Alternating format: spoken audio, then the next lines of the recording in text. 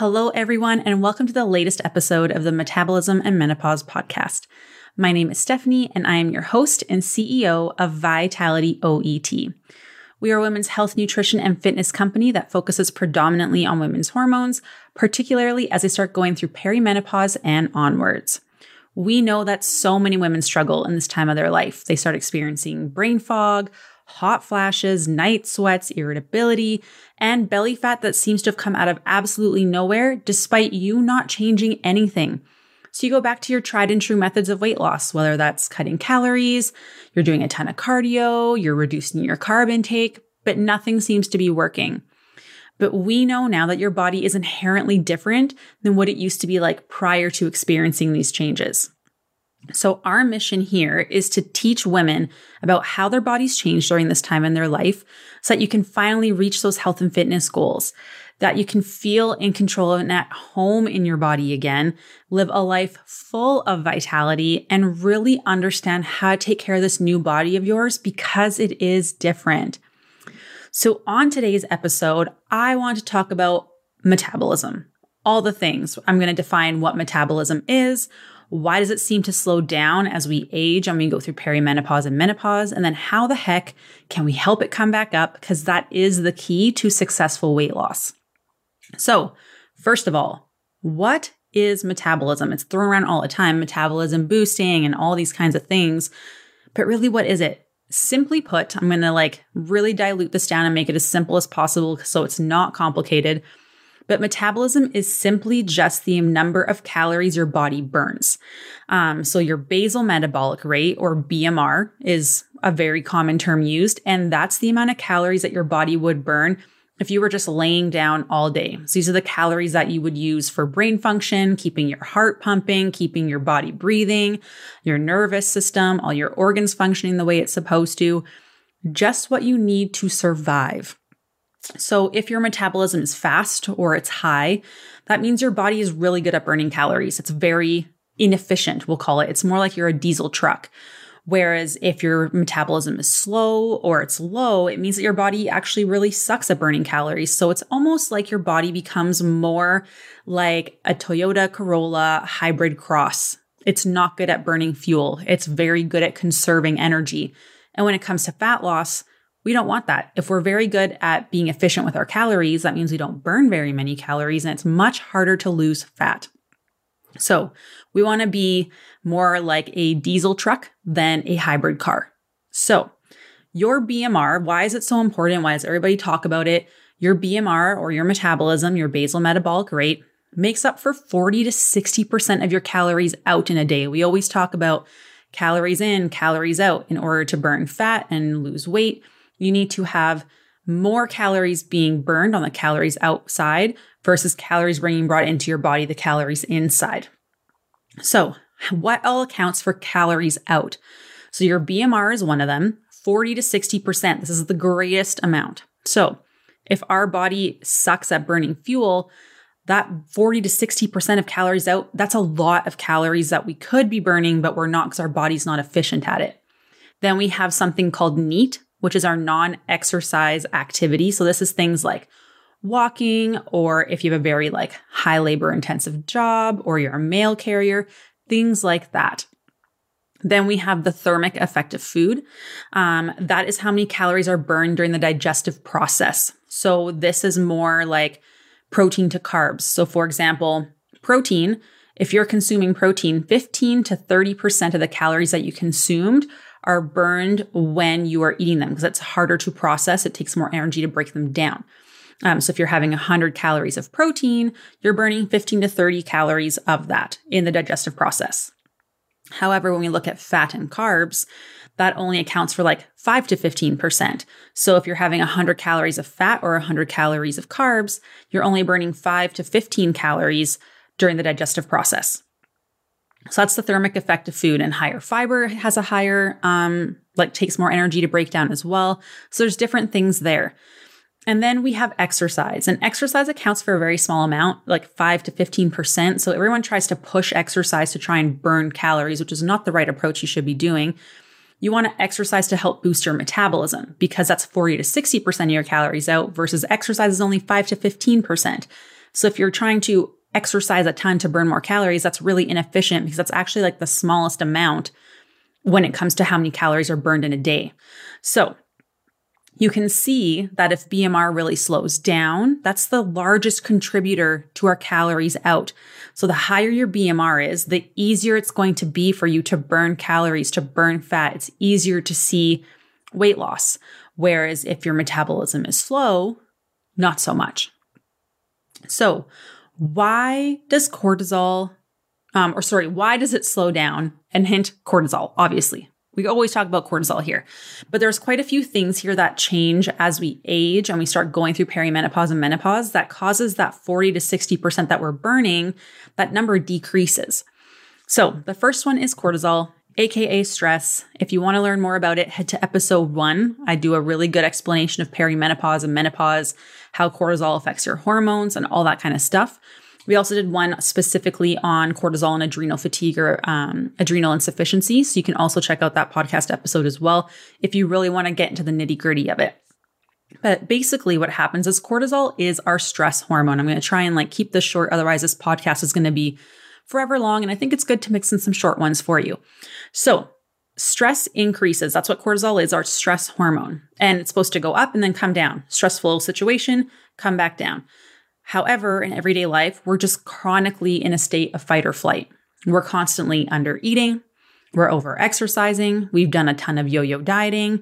I have a video on yo-yo dieting in our community Facebook that really shows a graph on how it affects your metabolism, your muscle mass, your fat mass, all that kind of stuff. So make sure that you head there if you want to see a visual because it'll help you understand things so much better, I promise.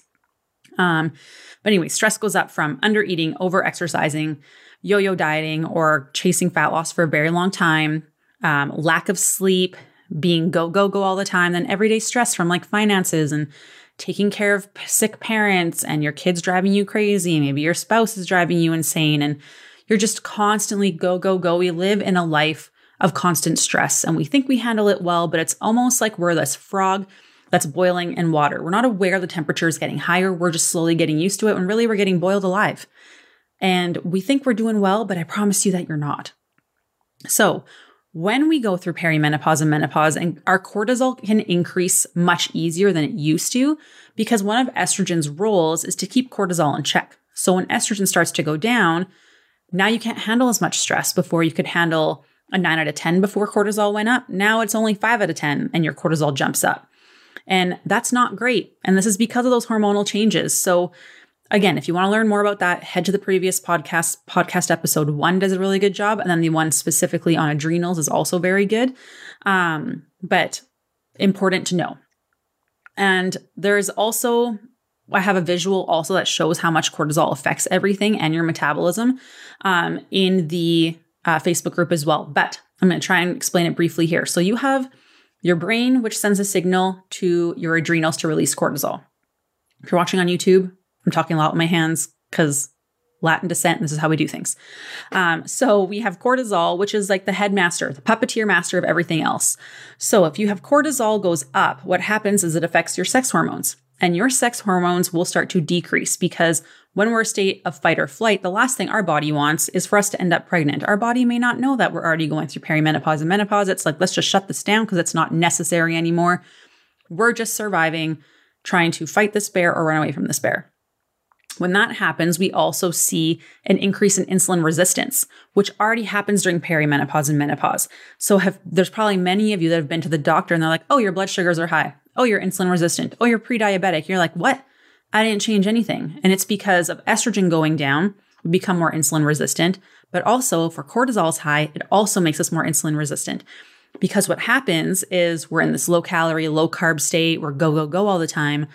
And when we're in a state of fight or flight, our body will actually, like cortisol will send the signal to our body to dump sugar into our bloodstream, despite us not actually eating anything, which causes insulin to go up.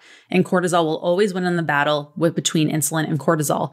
So then what happens is insulin resistance goes up, which also favors fat storage. Hormone imbalances also favor fat storage. This is also going to influence your gut health, causing more inflammation, more leaky gut, sudden food sensitivities that you never used to have before, more indigestion and heartburn. This is all because cortisol influences the inflammation and the way we digest. It slows down digestion, which leads to all these issues.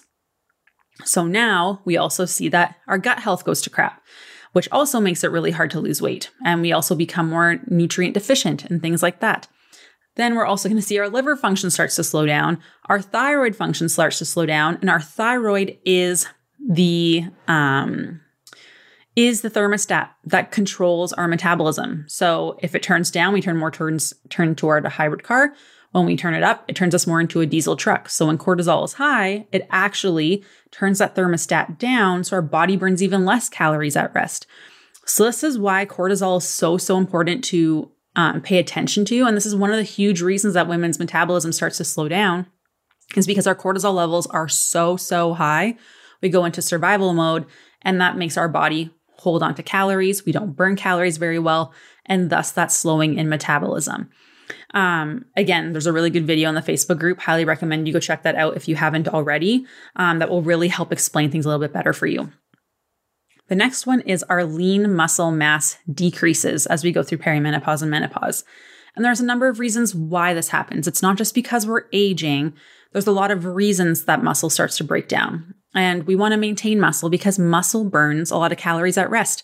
So the less muscle that we have, the less calories our body burns. And it also makes us less insulin sensitive. The less muscle we have, the less place we have for blood sugars to go, making us more predisposed to becoming pre-diabetic. And we know that when estrogen goes down, estrogen also helps shuttle our blood sugars around and keep blood sugar in check.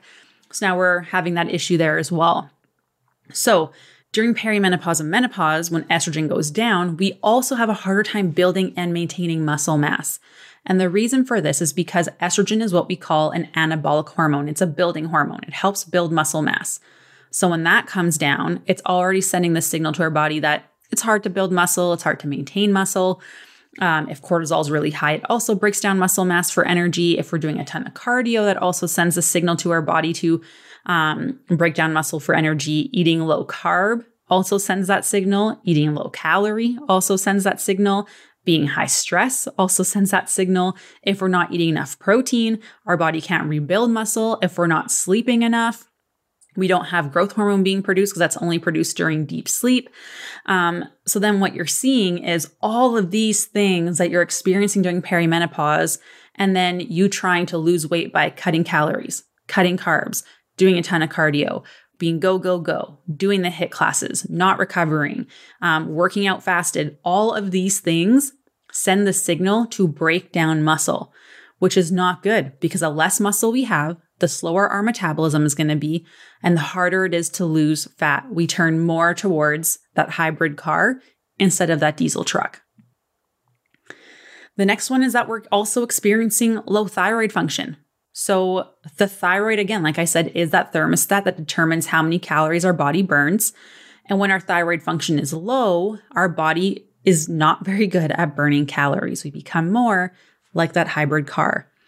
Also, of course, lucky us, during perimenopause and menopause, we're going to be at a higher risk of developing hypothyroidism. Like hypothyroidism is 80% more common in females than males, particularly as we start to age. Especially if you're eating low calorie, eating low carb, are having a high stress lifestyle, are not sleeping well, are over exercising, go all of the time, because that increases cortisol. And when cortisol is high, it actually prevents our body from being able to send the signal to the thyroid to produce thyroid hormone.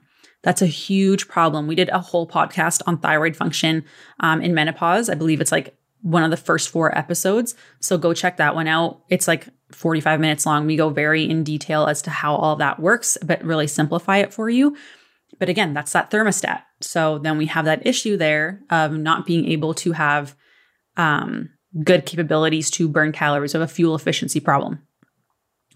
And then lastly, number 4, the reason metabolism slows down is hormonal imbalances. We know that if your hormones are out of alignment, your body becomes really bad at burning calories, like really bad. We've got like cortisol, leptin, androgens, estrogen, progesterone, testosterone, and thyroid. These are all going to have an impact on how well your body functions. And those all influence your metabolism. I talked about that cortisol affecting everything else. This is part of that. And when your hormones are imbalanced, I like to think of it as a Jenga tower. So if we start pulling blocks out, we're pulling the hormones out of alignment, you apply a little bit of pressure to that tower and it's going to tumble over. Whereas if you have it all stacked up nice and sturdy, you can push against it. It takes a lot more pressure for it to fall over. When we're applying pressure, that's like trying to lose weight. We're cutting our calories. We're doing more activity. So if our hormones aren't in a good place, our body can't tolerate that stress and then the whole system crumbles. So it's really, really important to understand where your hormonal imbalances are. How can we improve them? How can we support them so that you can see successful fat loss and get your metabolism functioning properly? So now that I've given you all the bad news of why metabolism slows down during perimenopause and menopause, how can we boost it up? How can we turn you into that diesel gas guzzling vehicle that's really good at burning calories? So the first one is going to be eating enough food. Being in a low-calorie diet for more than 12 weeks is going to result in a slower metabolism because your body adapts to what you're giving it. You're telling it you're not getting enough food. So then you are actually going to adapt your metabolism to match the needs that are coming in. This is why you can't stay low calorie forever, because that then becomes your maintenance. This is why you got to go through the seasons of fat loss and do it cyclically over time to see and maintain results without seeing negative side effects to your metabolism, to your hormones, all of those things. It's really, really important. I did a podcast already on the simple seasons of menopause fat loss. Highly recommend you check it out. It will make things make so much more sense for you. But realistically, we shouldn't be dieting year round. Your body is going to decrease your calories out. And you're like, well, can I exercise more? No, because you have all these internal processes that determine your calories out. This is your basal metabolic rate, your BMR, how many calories your body burns at rest. Your body just keeps slowing that down and down and down. It's all these internal processes. It's not just eat less, move more, because if it was, you would have already been okay. You wouldn't be struggling right now. So we have to address things the way, like, to actually improve your metabolism, because otherwise you're no longer in a calorie deficit. You're just at your maintenance. And I don't know about you guys, but eating 1,200 calories, like I have literally never done that since I was probably 4 years old. I'm 5'5". I'm 145 pounds. In order for me to maintain my weight, I only work out like 2 to 3 days a week. I maintain eating 2,200 to 2,400 calories. And I have a whole bunch of hormonal issues. The last Dutch test I had, no progesterone, no estrogen, high cortisol, androgens weren't looking so good. I have PCOS. They recommended I got tested for thyroid function. Like, I am in not that great of a position. So I am eating enough to make sure I am addressing my stressors, because I've had a very stressful upbringing. Childhood was pretty rough. There was lots of abuse, lots of bullying. There's so much stuff. I lost my mom. I have some grief. Like, there's a lot of things that you need to realize that impact this, and really addressing things to set you up for success. The next one is, so again, eating enough food. If you don't know if you're eating enough food, just message me. I'll calculate your calories for free. We do it through consultation calls. Book one. Super easy. There's no what's the word I'm looking for?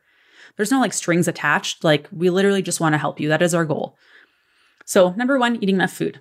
2, addressing cortisol. So this is going to help balance out your hormones. Cortisol controls everything in your body. I've already told you guys this. High cortisol equals low sex hormones, decreases your thyroid function, which slows down your metabolism, leads to really crappy energy and more belly fat. We don't want this. We have 4 times the receptors for cortisol in our belly fat than anywhere else in our body. So as long as cortisol is high and we're not addressing it, you're never going to lose that belly fat. That's not what you wanted to hear, but I'm here to tell you the truth. Number 3, improving your sleep. And I'm not just telling you guys to go to bed earlier, although that will be helpful. Poor sleep results in more cortisol and more belly fat. And when your cortisol is high, you also don't sleep. So it's this like negative feedback loop of like high cortisol, crappy sleep leads to more cortisol, which leads to you grabbing like for like your cravings, the donuts in the office. I always say donuts because donuts are my favorite treat. But you name it, anything like that. One of the best things that you can do for improving your sleep at nighttime is actually having a bedtime snack, like an hour before bed. Doesn't have to be very big, maybe like 200 calories-ish, 250. You're pairing a slow digesting carb with a protein or a fat. So this is like a slice of sourdough toast with an egg on top. This can be some oatmeal with protein powder. This can be some yogurt with a little bit of granola and protein powder. It can be a turkey pepperoni stick and some popcorn. Like, there are so many options. And honestly, it changes so much for women. It's crazy. The next one we have is eating your carbs, which I know might sound absolutely crazy, but eating more carbs will really help lower your cortisol. More carbs equals less cortisol, which is then going to result in preserving muscle mass. It's going to help you improve your energy. It's going to help with your digestion. It's going to speed up that metabolism, which is going to result in less belly fat.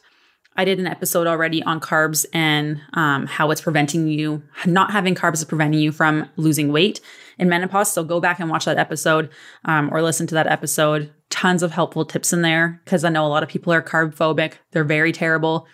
I promise you, that's one of the first things we see a lot of women change is they start increasing their carbohydrate intake and their calories, and they're sleeping better, their hair is better, their digestion is better, they feel amazing. And that's a clear sign that things are starting to improve. Number 5, protein. Protein helps you preserve your muscle mass, which we know is really important and hard to maintain when estrogen goes down. So we want to help our body with our muscle mass as much as we can. So aiming for 0.8 grams per pound of body weight or a max of 140 to 150 grams of protein. We just tend to find that women's digestion tends to go south if you go higher than that. Increase slowly, because if you increase too quickly, you will end up constipated and no one's in a good mood if you're not pooping. Plus, we're going to burn more calories consuming more protein, which is awesome. So another good rule of thumb is getting at least 20 grams of protein per meal, and then having it at every snack makes it so much easier. Number 6, veggies. Veggies help provide nutrients. They keep us full longer. They help balance our blood sugars. They improve our gut health and inflammation. If we have more inflammation, we have more belly fat. More inflammation also leads to more cortisol, and it also leads to more insulin resistance, which will also lead to more fat storage. So making sure you're having fruit and veggies at every meal, either or, makes a huge, huge difference as well. Number 7 is water. Water helps with digestion, which helps keep cortisol and inflammation down. When digestion is poor, we're going to have higher levels of inflammation, which again leads to more cortisol, more insulin resistance, more fat accumulation, and a slower metabolism. Number 8, resistance training. Focus on getting stronger. This is a big one. Remember how I talked about muscles very important for improving our metabolism and our blood sugar control, as well as looking fit and toned, which everybody wants. We know that, again, building muscle mass is really hard when our estrogen levels go down. So we need to make sure that we are training appropriately to send the signal to our body that, hey, we need to build muscle. Hey, we need to maintain what we have because for some reason, Steph keeps trying to lift things heavier. So we better not get rid of muscle because this is important. Remember, our body adapts to the stimulus that we send it. When we're lifting weights and trying to get stronger, our body's like, oh yeah, we need more muscle. We need to maintain this muscle. So let's do what we can to do that. So making sure, so some tips for resistance training. I've talked about it on a past podcast already, but here's some great tips. Focus on your getting stronger. So aiming for 6 to 12 repetitions, somewhere in there, pick like a 3 rep range. So let's say maybe you're aiming for like 9 to 12 repetitions. If you can lift that weight more than 15 times, that's your sign to go heavier.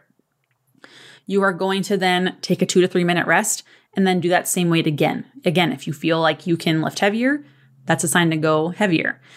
Make the movements a little bit slower. If you're worried to increase the weights, do a slower movement, do a full range of motion. Arm goes all the way up, all the way down. That's more time under tension. It's going to make it more challenging, and then you won't be able to lift the weight more than 12 times. And then making sure you're taking that 2 to 3 minute rest in between is so, so important. And it helps us preserve our energy stores or restore them, because when we go through perimenopause and menopause and estrogen just decides to leave us, which is so disappointing, it's a lot harder for us to access energy stores. So we do need more recovery time in between our sets. It also helps with our cortisol levels, and just get more bang out of your buck for your time in the gym. It sucks to be working hard and being in there all the time and then not getting the results. That's awful. That sucks. I don't know about you guys, but I hate putting in effort and then not seeing any change in the gym. That sucks. The next one is to stop fasting. Number 9. This is one that's like a little controversial because some people swear by it. But if it's not working anymore, it's not going to work all of a sudden.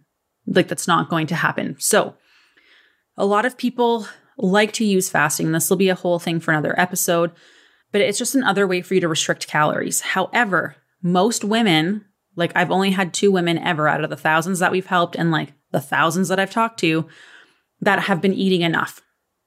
So you're probably already under eating. You're probably already eating low carb. And if you're fasting, it's really hard to get your protein in. Can you imagine trying to get 130 grams of protein in 2 meals and a snack? That's like 10 ounces of chicken breast. That's awful. That is so much chicken. I'm not going to do that. Like 3 eggs is only 18 grams of protein. How are you going to get 130 grams of protein between 2 meals and a snack? That's really hard. If you start in the morning and have your breakfast, it's really good for your cortisol levels, which we know is good. Cortisol is very high in the morning. We want to bring that down because that's beneficial for us, right? We don't want to keep it going up, up, up, which if you're not eating breakfast and you're having caffeine on an empty stomach, you are going to see cortisol progressively climb up and climb up and climb up and climb up, which again is having all of these negative effects on our hormones and our metabolism, making it a lot harder to lose weight. You're already struggling to put on muscle mass. So you're not going to get all your protein in, which is really hard. So fasting is actually not a great option for most women. This is the one thing that a lot of women change when they start working with us. And they're so impressed that now they're not having energy crashes in the afternoon. They are sleeping better. Their digestion is better. They start seeing changes in the way clothes are fitting. This is really important. So I highly recommend not fasting if you can. And even if you wake up early in the morning and you're like, well, I have to work out, just have half a banana. Just get something in you. It makes a really big difference.